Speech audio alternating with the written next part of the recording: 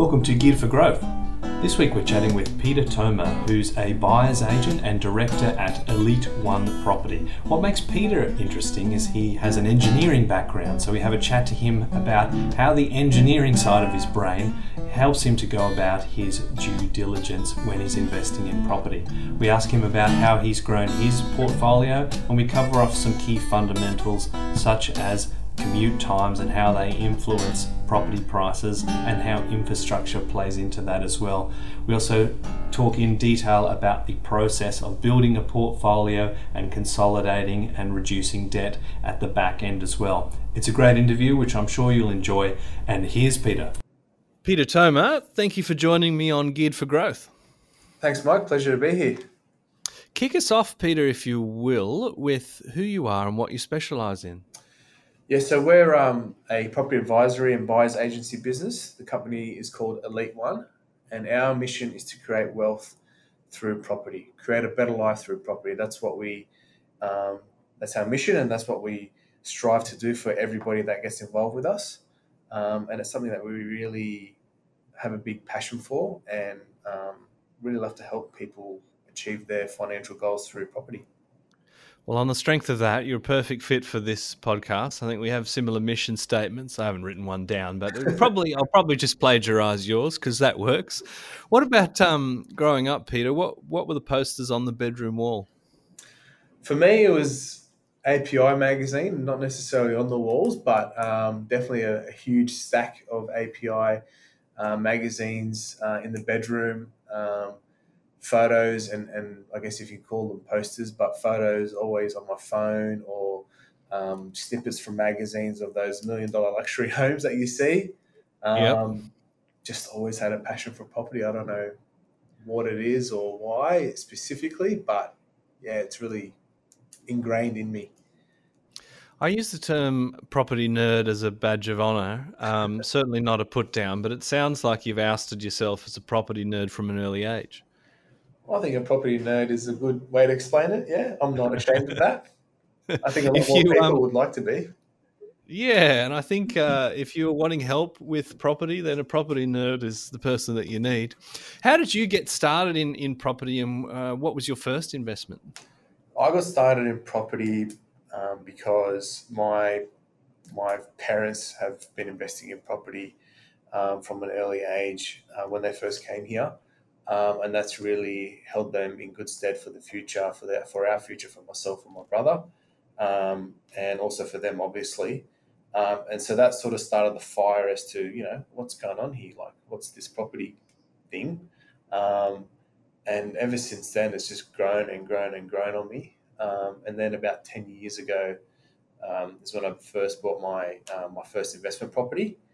And there was an apartment in Western Sydney, and I've never looked back, to be honest. Like it's been a great investment, and still got it. I've still got it, which is great. And it's got capital growth, good cash flow, so can't really complain. Yeah. Do you remember what you paid for it? I paid $290 for it. Wow. Yeah. That's about the price of a car park, even in Western Sydney. Yeah. So now, it's got some good growth on there. So. And I've been able to utilise some of that to, keep going. And, yeah. Awesome. Well, I want to dig into the secret sauce, of course, but just to give us a bit of a background, I did, of course, a rudimentary LinkedIn stalking, and I found that you're an engineer by trade, and that sort of piqued my interest because engineers are very interesting characters. Was that what you wanted to be when you left school? Guilty. I am an engineer by trade. I have a civil engineering degree. Is that what I wanted to be when I left school? I guess the short answer is when I left, I probably didn't know what I wanted to be. But I knew that I was good at maths and I liked building and I liked science, specifically physics. And when you did the old, probably back then, the Yahoo search, not a Google search, engineering was probably the right fit. And I'd say, yeah, that's pretty much matches sort of my skill set back then. One thing that I noticed with chatting to other business owners, talking about clients that are very sort of analytical and anal is maybe another way to describe them. Engineers are probably on the podium at least, if not number one. Is there something about that degree that sort of trains you to be so detailed oriented? I mean, I've had clients read disclaimers in our reports that I remember writing, 10 years ago, but haven't read since. What's going on with engineers? We definitely are probably on the anal scale on the high end. But I wouldn't say it's necessarily the degree. I think it takes a particular kind of person to do that sort of degree, that sort of work, because there's a lot of analytical work to be done, and it's very meticulous. It can be, strenuous at times, but I think it's more of a mindset thing rather than a training in the degree. I think we're just inquisitive characters. We just want to know why. Why are we doing this? Why are we doing that? Why is something the way it is? And you can't help it but, I guess, to find an answer to whatever question you have. And so that might be considered anal, but some people think that's good due diligence. I mean, I'm fine with it. And we talked about sort of property nerds being good people to hire. I think if you're nerding out in whatever your industry is, you're probably going to be very handy for clients. What is it about the engineering degree that helps you with property, do you think? I'm assuming that it does. I'm guessing your level of analysis and due diligence is going to be pretty solid. Yeah, I think that's definitely one good aspect of the skill set you gain from that degree. But probably the skill set that you lack studying that degree is the communication skills, in the interaction with people, how to study people. So when you are doing your due diligence, when you are talking to real estate agents and everybody else within the circle of real estate, you need to be able to understand who they are, what they're about, their drivers and motivators, so you can get the best possible outcome for your clients. That sounds a bit more sort of like a soft sort of psychological skill than like a mathematical one. Are you able to sort of bridge the two? Oh, look, I think I definitely have. And the soft skills definitely something that you learn over time. Some people are naturally gifted with that at an early age, but I think most of us, we learn as you go. We learn on the job. When you start working in corporate, you understand how you need to talk to different people with different personalities. And so understanding that and then having the technical skills as well, you need to be able to bridge the two so you can communicate what you want to communicate. Yeah, there's obviously a lot of sort of human interaction and negotiation that's part of building a good property portfolio, and I guess buying under market. Let's talk about property, lest we get some hate mail. Yeah. When did you sort of first get bitten by that bug, and can you run us through your portfolio? Because I know you've got a lot of runs on the board personally with what you've been able to achieve. Yeah. So in terms of when I got bitten by the bug, it was about that 10-year mark from today, 10 years ago. Like I said, I was working in engineering, and I had bought my first property, and all of a sudden capital growth hit. And I was like, wow, this is amazing. I've just worked the whole year and I've made more money through property than I've made through my employment. And I remember sitting there and I was actually reading Michael Yardney's book, How to Be I forget the name of it now, but How to Be a Millionaire, through property. Yep. And it just struck a chord with me, and I was like, this is it. Like, this is definitely it. And having seen that physically myself, and as well as, like I said, my background with my parents, how it's helped them, it was a no-brainer. Like that was it. So bought that first property, and then got some good capital growth, educated myself in terms of how I can access that equity without cross-collateralizing and all that sort of stuff. Bought the next one. Same thing happened again. So really the buy, hold, refinance strategy.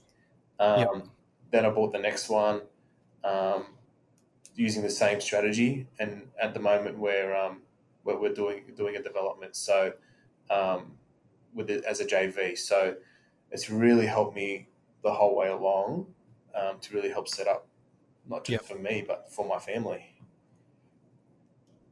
And I was going to ask, is there any particular formula that you follow? But I guess you're purchasing something in a growth area and redrawing the equity. Were you sort of saving deposit components along the way, or was it more just in the redrawing on the back of the capital growth?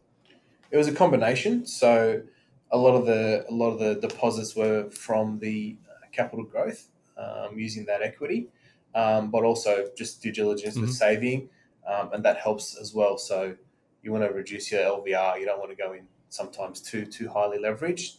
Um, I mean, it's great to have leverage, but I think sometimes you just got to mitigate your risk and just see what best suits your specific risk profile. Um, but yeah, it's a combination of both equity and, I guess, sweat equity, which is the savings from full time work. Yeah. Yeah, yeah. And give us a bit of an insight into this development JV. What sort of project are we talking? Oh, look, it's just a project between, some family members. We're doing a duplex development, and we picked it up, a couple of years ago, and, it's in the middle of developing now. So, when that's done, it's going to really help catapult our our portfolio. So, and that's great. And I think really um, depending on how driven you are to create wealth, development is definitely a great way. But it obviously takes a lot of capital. So, being in a joint venture with other people is a great way to get your foot in the door to these, to develop property and recycle the equity or sell whatever you're going to do to go again and go again and go again. Yeah, beautiful. And of course, a joint venture is a great way to go to get that capital going and start on that development journey. Is that something that you think that you'll be pursuing sort of as part of your strategy going forward? Or I guess it depends on the results at the back end. Yeah, obviously you got to do your feasibility and see if it's going to work and the numbers add up. But if everyone could do it in terms of the capital that they had, it's a great way to make a return in a short amount of time. But there's obviously risks associated with it as well. So depending on your risk profile, you really, should consider either buy and hold, or looking for potentially positive cash flow property, depending on your strategy, really. Yeah. Yeah, I think development ups the risk considerably from the buy and hold sort of thing, and it's something that I think people maybe get a little bit too anxious doing at the beginning of the journey. But if we are taking a bit of a step back, you shared a great post that I wanted to talk to you about. That was comparing comparable properties. So when you are looking at the buy and hold strategy, for example, and you're potentially looking to make an offer on something and you're comparing the properties around it, what sort of advice can you give us for that part of the due diligence? Don't just look at how many bedrooms, how many bathrooms, how many car spaces it has. That's one aspect of it. But the other aspects that you need to look at to compare them, basically apples for apples, are: is it a double brick home? Is it a one story? Is it two-story? Um, what's the land size? The location of that property?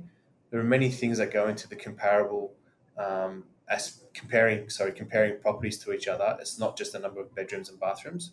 Whilst that is a big component, and that's how a lot of real estate agents probably price their properties, and you can get quite a big jump in value if it has an extra, bedroom. But a specific location, city or water views, or land size plays a big component in terms of what the value of the property is worth.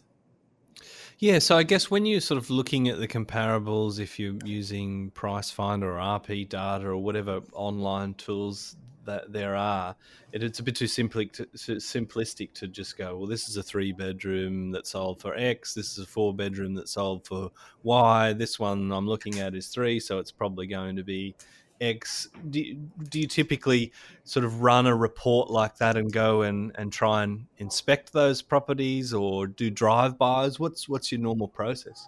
Yeah, we go and inspect the properties. We get photos from agents, especially if they're interstate. Feedback from local property managers. What condition is that property kept in?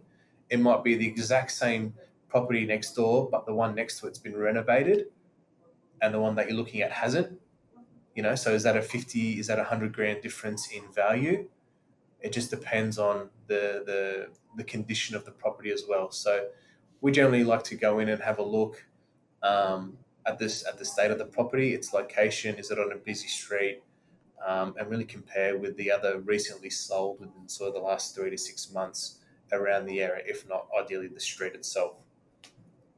Yep, beautiful. And another post that I came across that I wanted to ask you about was about infrastructure.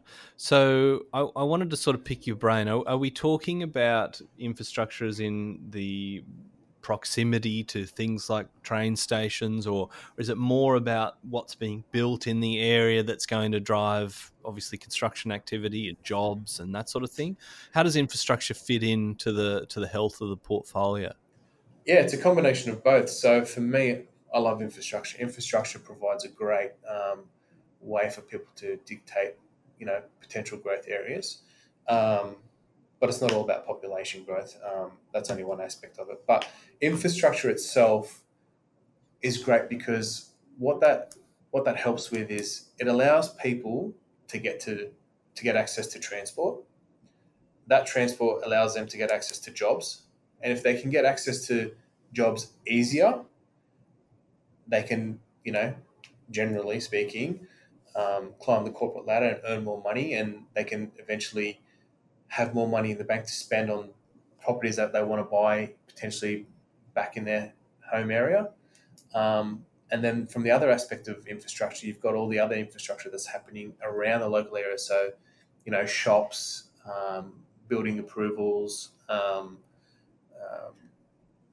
just other local transport networks, linkages to main transport hubs. But it all, for me, really comes down to access to jobs, because those jobs pay people. And if you get paid, you can afford to live in specific areas. And if you can afford to live in specific areas and you love that area, you're willing to pay more, and that helps to drive prices higher. Yeah, well, that makes perfect sense. Do you think there's I guess it depends on the capital city, but is there a commute time that's sort of a ceiling to the distance that people want to go? Like, for example, in Sydney, are people happy to have a 40-minute train ride, or is it 15 minutes by car in Brisbane? Are there any sort of rules around that access to the jobs or where people work? Yeah, look, it's different for every city. Sydney's very particular. I think people, if they can get to work within the hour, they'd be happy. But if you talk to people down in Adelaide, for example, if they can't get somewhere within 20 minutes, it's too far for them. So it's different for every city. Yep. And I think the main hubs like Sydney and Melbourne, if you can get to a job within, say, 45 minutes to an hour, people are willing to accept that, to live in these areas, to live in Sydney and Melbourne. Brisbane's probably a little bit shorter. But I think people they grow a tolerance to the traffic, unfortunately, and to the tolerance is a good word, I think. Yeah, honestly, like I said, if you go down to Adelaide if you're not there within 20 minutes, half an hour, forget about it. Yeah. And by sheer coincidence, this podcast normally ranges between 45 and 60 minutes. So we're here to serve you commuters in Sydney and Melbourne. Adelaide, you're probably no use to us. Maybe do it in two parts. But yeah, that's an interesting guide, because you hear a lot of people talk about we're purchasing 15 Ks from the CBD or within a certain amount of commute. But I guess, that tolerance for the travel, as you say, is something that people should be thinking about when they're investing. I want to sort of take a bit of a step back. Maybe we're going more into the soft things a little bit, but you wrote an article in Real Estate Conversation about creating a better life through property, and sort of took aim at the old formula of going to school and trying hard, getting good grades and getting a degree and a good job and buying a house and sort of trying to live comfortably that way. But it's not necessarily the path to financial freedom. I think people are sort of turning that upside down. What were you sort of getting at there, and what have you observed in the field? Yeah, look, that article I wrote, look, some people are happy to work their whole lives. They love their job, or they're not too fussed.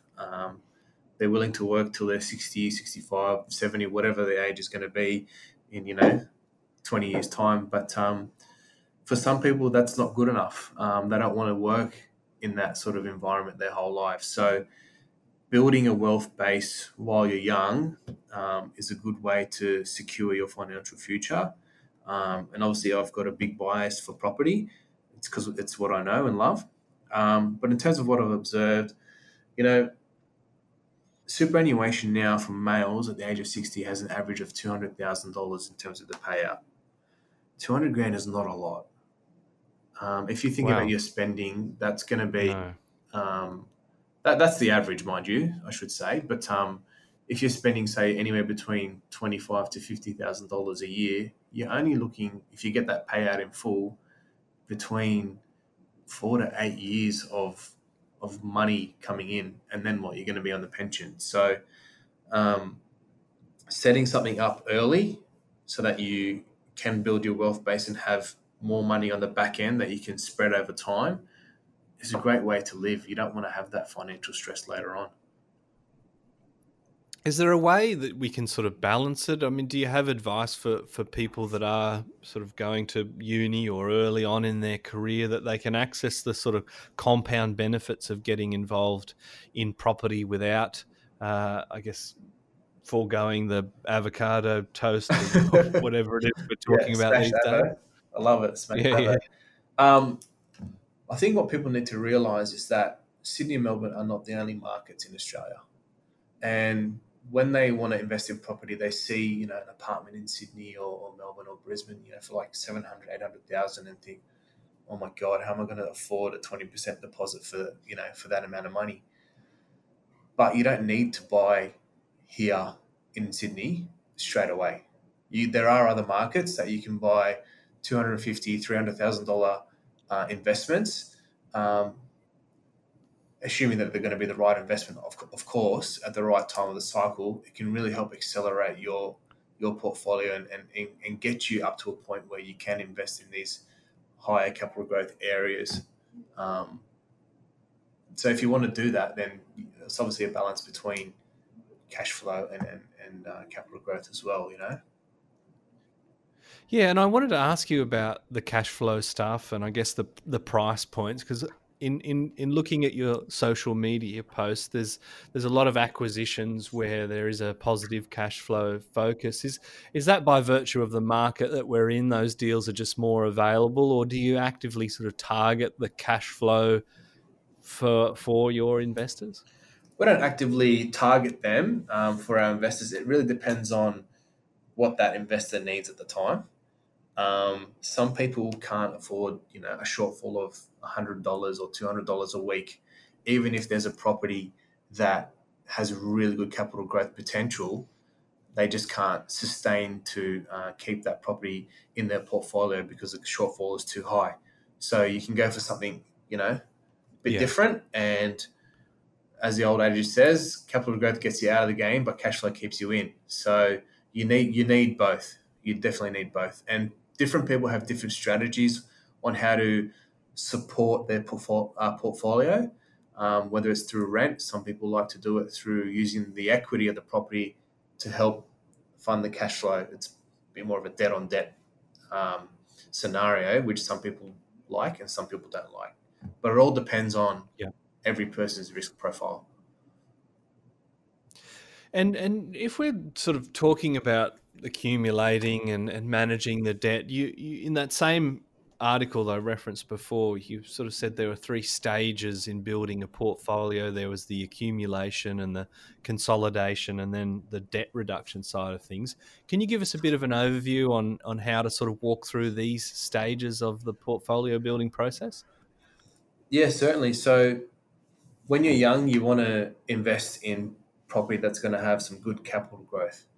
The reason for that is you want to accelerate and collect as many good capital growth properties as you can early on so that you can access the equity and do the same thing and repeat. Then at some point, you're going to be capped. The bank is going to stop giving you money because they look at your debt and they look at your income and say, nah, mate, you can't afford to buy another property. So, which we've had a good run, and the taps are now going off. Yeah, that's it. And even though that it's done well, like, bad luck, we're not going to give you any more money.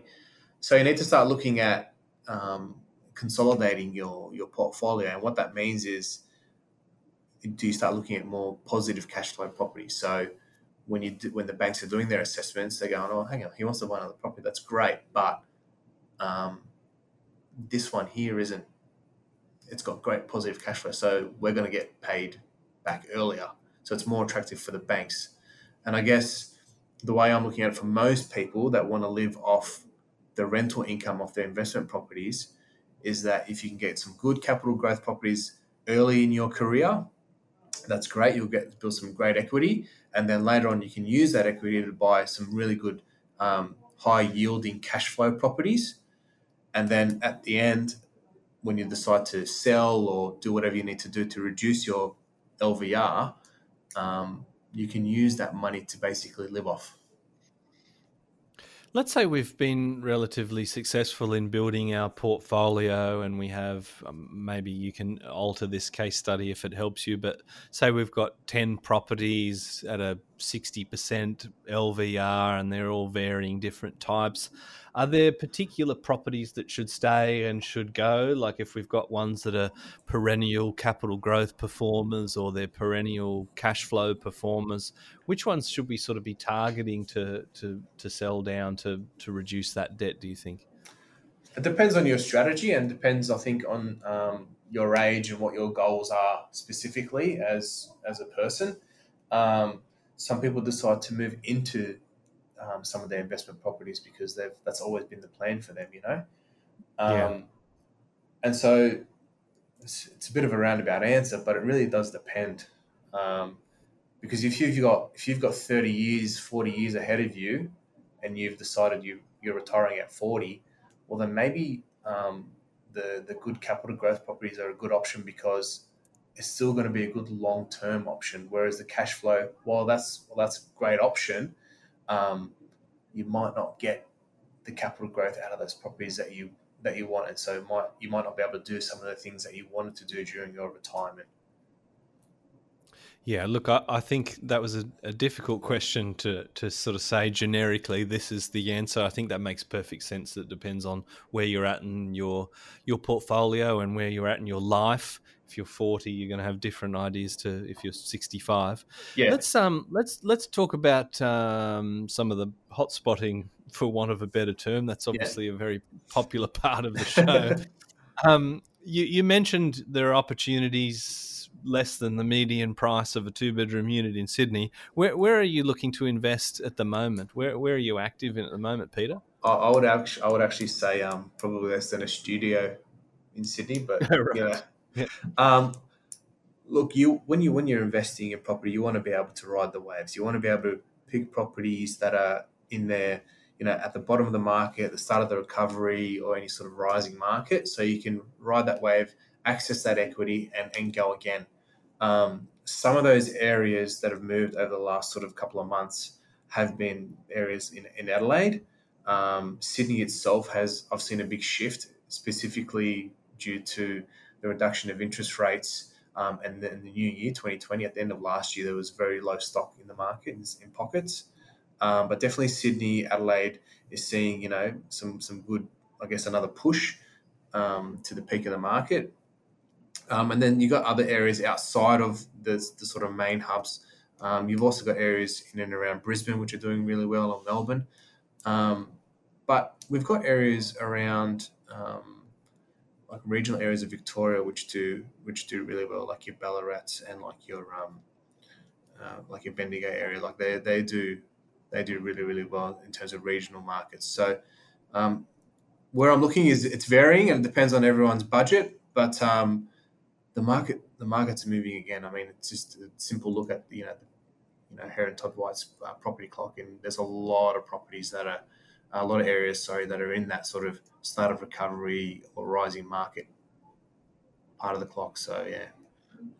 If we're unfamiliar with, say, the Adelaide, Brisbane or Ballarat, Bendigo markets, are there any bits of advice that you can give of how to sort of move into an area like that and pick the suburbs that are most likely to be the best performers?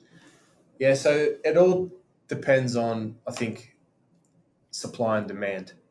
There's some great tools out there that can help you assess what the demand to supply ratio are, and that's basically in terms of what the vacancy rates are, online searches, um, what the typical value of the property is. Is there any potential for future development in that area that the supply is going to increase significantly?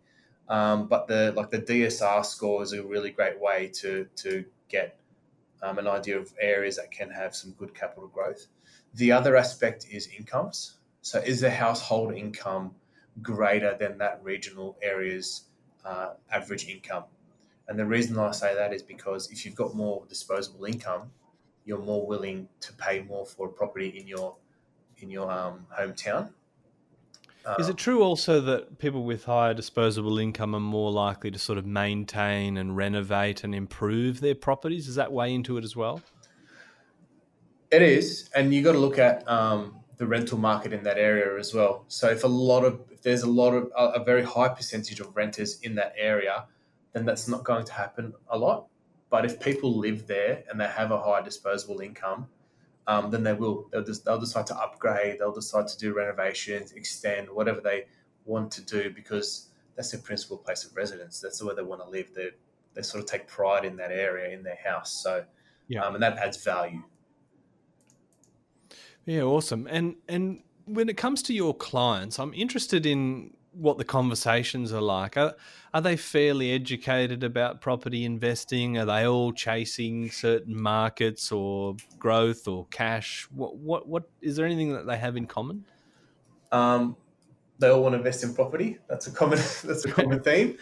That's a good start. Otherwise, maybe it's a wrong number. Yeah, exactly right.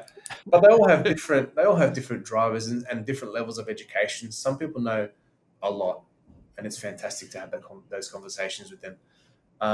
They just don't have the time to deal with it, to go around and inspect all these properties and deal with agents and contracts, etc., building and pest inspections and all that kind of stuff. So some people, it's more of a convenience thing for them. Others require some education, and you need to take them on the journey with you to explain what's happening, why certain things a certain way, and they tend to start to love the process more and more if you take them with you. So there's varying levels of education. Do people come to you often with the idea of they want to buy a certain type or in a certain area, or do you normally see clients saying, look, we just want to grow our wealth and we're in your hands? A lot of people that I've spoken to recently have come to me and said, I want to buy X amount of bedroom in X area. So I'll ask, why are you looking at that area? And we delve deeper into the reasoning, and then we find out that that's probably not the best area for them at this specific point in their investing journey. So I think a lot of people have this preconceived idea of what they want to invest in and where. And some people are on the ball, which is great. And some people, they're a little bit left of center. But at the end of the day, we got to do what's best for our clients, and that's find the best, investment opportunity for them. I can just picture them coming to you saying, I want to buy this area, 4 bedrooms, and you sort of saying, whoa up, I'm an engineer, so we're going to need some more detail. Yeah, or my favourite one is, I've got this off the plan property. Ouch. No. Interesting. Speaking of off the plan, we've sort of, I guess this podcast tends to bash off the plan. There's other podcasts like The Elephant in the Room that are probably on the same page. Are there sort of opportunities in off the plan completely dead and buried, or is there still opportunities to find good developments that are on the sort of boutique side? I mean, everyone sort of probably knows a story about someone that's done really well. I was chatting to an investor recently who will be coming up on the podcast, saying that they actually had an off-the-plan purchase that took 18 months to construct, and they had about $100,000 worth of equity before it had even finished. I mean, those stories are very intoxicating. But is that well gone? I don't think it's gone. I think it'll always be around, and I think it depends on the timing of each specific market. So if you're in a rising market and there hasn't been a lot of development, leading up to that specific market, then yeah, off the plan property is going to be attractive because there's going to be a lot more supply coming in later, but they will be under construction, and in the meantime, yours is already built, and so you're going to gain equity straight away. But I guess as a general rule, the reason why off the plan isn't attractive to me initially is because a lot of the times you get project marketers who, I guess, give you a cash flow spreadsheet which says you're going to get X amount of depreciation back and it's going to be positively cash flowed and all this kind of stuff. Yeah. For me personally, all that depreciation stuff is a bonus. That shouldn't be the driving factor for purchasing an investment. And if you're buying in a high-rise building, there's going to be a lot of supply, and yours probably won't be the only one around. So if you're buying in a 30-story building with 4 or 5 different apartments on each level, that's a lot of supply. And if there's 10 of these high-rises, 12 of these high-rises going up, you're not going to get much demand for your property because they're all the same.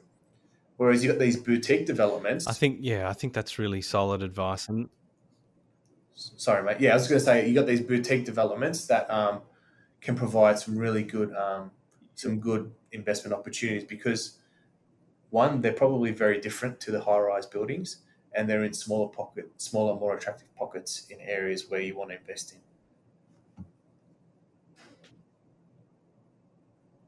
yeah, I think that's great advice. And not just when you're selling a property does the size of the development make a difference, but when you're putting it up for rent as well, right? Like if there's 200 units in the development and you've had a tenant vacate and you're needing to find another one, chances are there's a Saturday open for inspection and there's 6 other apartments for rent at the same time. That level of supply is going to push down the potential there. And I think with the developments, they're not really designed for anything other than the developers to make money. So that's something to be a bit skeptical of. And the depreciation is always going to be a big selling point for the big projects. And it's certainly true that the bigger it is, the more deductions there are. I certainly have people sort of calling me saying, what should I buy for the best deductions? And I said, I'll say things like, well, make sure it has a cinema and 18 gyms and a 40-story basement car park. But that doesn't mean it's the best investment, right? Doesn't mean it's the best investment for you at that specific time for capital growth. And with a lot of supply, again, yeah, it can affect your cash flow because the demand for rent is much lower because there's so much supply. Let's get the crystal ball out, if you wouldn't mind, Peter, for the property market in general over the next 12 months, and feel free to break it up into cities or LGAs or streets if you're that engineering. Yeah. What are you thinking for property for the next 12 months? Well, this coronavirus has really put a spanner in the works. That was my next question. Yeah. What's the impact of that? And do you have any 2-ply that you can lend me? I don't have any 2-ply. I've got 3-ply, but premium definitely wasn't one of the ones running into the shops to buy some toilet paper. I've still got the same packet I had probably about 2 weeks ago. That's good. But this podcast is about property, not toilet paper. But I think in terms of the next 12 months, with the interest rates going lower again, just recently, and I think they will start to go lower again, unfortunately, which is a good and a bad thing for the economy. But it's going to see property prices increasing, I think, across the board. It's going to see those areas where they are a bit lower in terms of a base, like your Adelaide areas, where you can buy houses for 300,000, 400,000. That's very attractive for investors. You've got areas like Brisbane, which has been the poor cousin or sister of Sydney and Melbourne for a long time. I think people will start to see value in there. But your Sydneys and Melbournes in those premium areas, they're always going to be in demand. And with lower interest rates, I don't really see it slowing down in the next 12 months. Are there any particular sort of shifts that you see in areas like that are a little bit more blue chip that always tend to perform? Do you think we're going to see a big downsizer shift as we have some baby boomers sort of trying to exit, or do you think we're going to see a big shift in intergenerational wealth that's going to help, you know, young people get into some of these properties that have median prices of, you know, $1 to $2 million?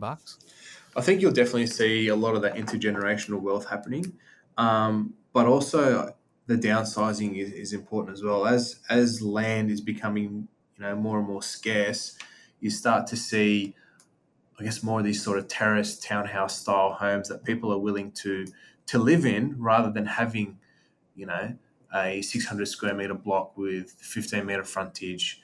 They're willing to accept, you know, a 6 meter wide, 7 meter wide townhouse, just to stay within the area, because it's not a bad alternative. You don't need to pay strata. You don't need to deal with other people living within your apartment block.